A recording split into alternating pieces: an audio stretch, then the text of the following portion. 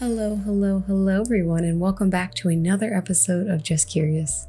The summer is officially coming to a close, and I want to thank you all so much who took the time every week to listen to my podcast and stuck with me all summer. As we approach the fall season, I look forward to bringing you guys new content, and we can even facilitate some new discussions as well. With that being said, let's get into today's topic, the fall season.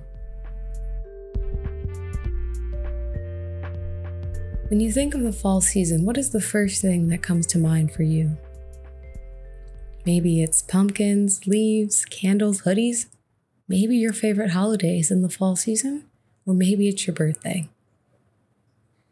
Fall is personally one of my favorite seasons, not only because of the temperature, but just because of the opportunities that it brings. In the season of fall, there's an emphasis on harvesting. And I'm not talking about just plants and produce. I'm talking about within ourselves as well. We're approaching the end of the year, so we are harvesting those lessons and those skills that we learned for the first 9-10 months of the year. And we're going to finish the year off strong, knowing the things that we know now. I know 2020 has been so difficult for everyone. There's not a single person who hasn't been affected by what 2020 has brought. But as we approach these final months of 2020, let's enter it with a sense of hope. Even though 2020 has been difficult, I am grateful for the lessons I've learned this year and the things that I've started to do, especially because of the pandemic. I know for one, I would have never started this podcast if it hadn't been for this pandemic, nor would I have had started a YouTube channel. By having extra time to reflect on the things that I want to see manifesting in my life, it propelled me into action because you can want things, but wanting has to be accompanied with action. So with that being said, don't count 2020 out just yet. It is week 39 of 52. We still have time left to make 2020 work for us in our favor. We talked about this on the podcast last week, and I think it's very fitting to bring it back up again. Gratitude. Gratitude is so important. So I challenge you all to find at least one thing that happened in 2020 that you are grateful for. Just because you're grateful for something doesn't mean that there was a positive feeling associated with that in the moment. You can be grateful for a loss of something because not all losses are negative. Maybe you lost a job or a relationship.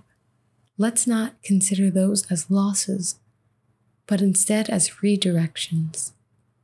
You are entering a new season in your life, a new phase, and perhaps that person or that job was no longer suited to you. And it is okay to be grateful for that. Sometimes it's hard to be grateful for that in the moment, but as time passes and you look back on it, it's much easier to express gratitude for something like that. Maybe that's why they say hindsight is 2020. Because I know for a lot of us, me included, 2020 was an eye-opener. Life's not going to be like this forever. And it's a matter of riding the wave until you reach shore again. Don't give up.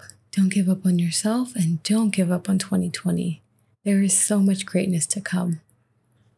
And I'm willing to be patient and wait to see when all of it does.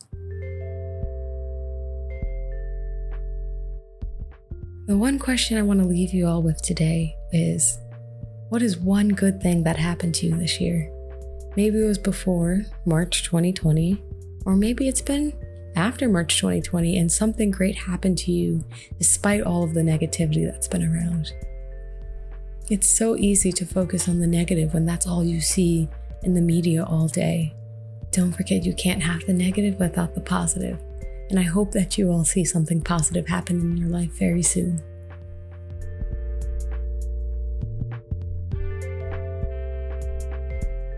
Well, that's all the time I have left for today. Thank you all so much for listening to this episode of Just Curious. We are now officially in season 2, and I can't wait to see where this fall season takes us. And until next time, stay curious.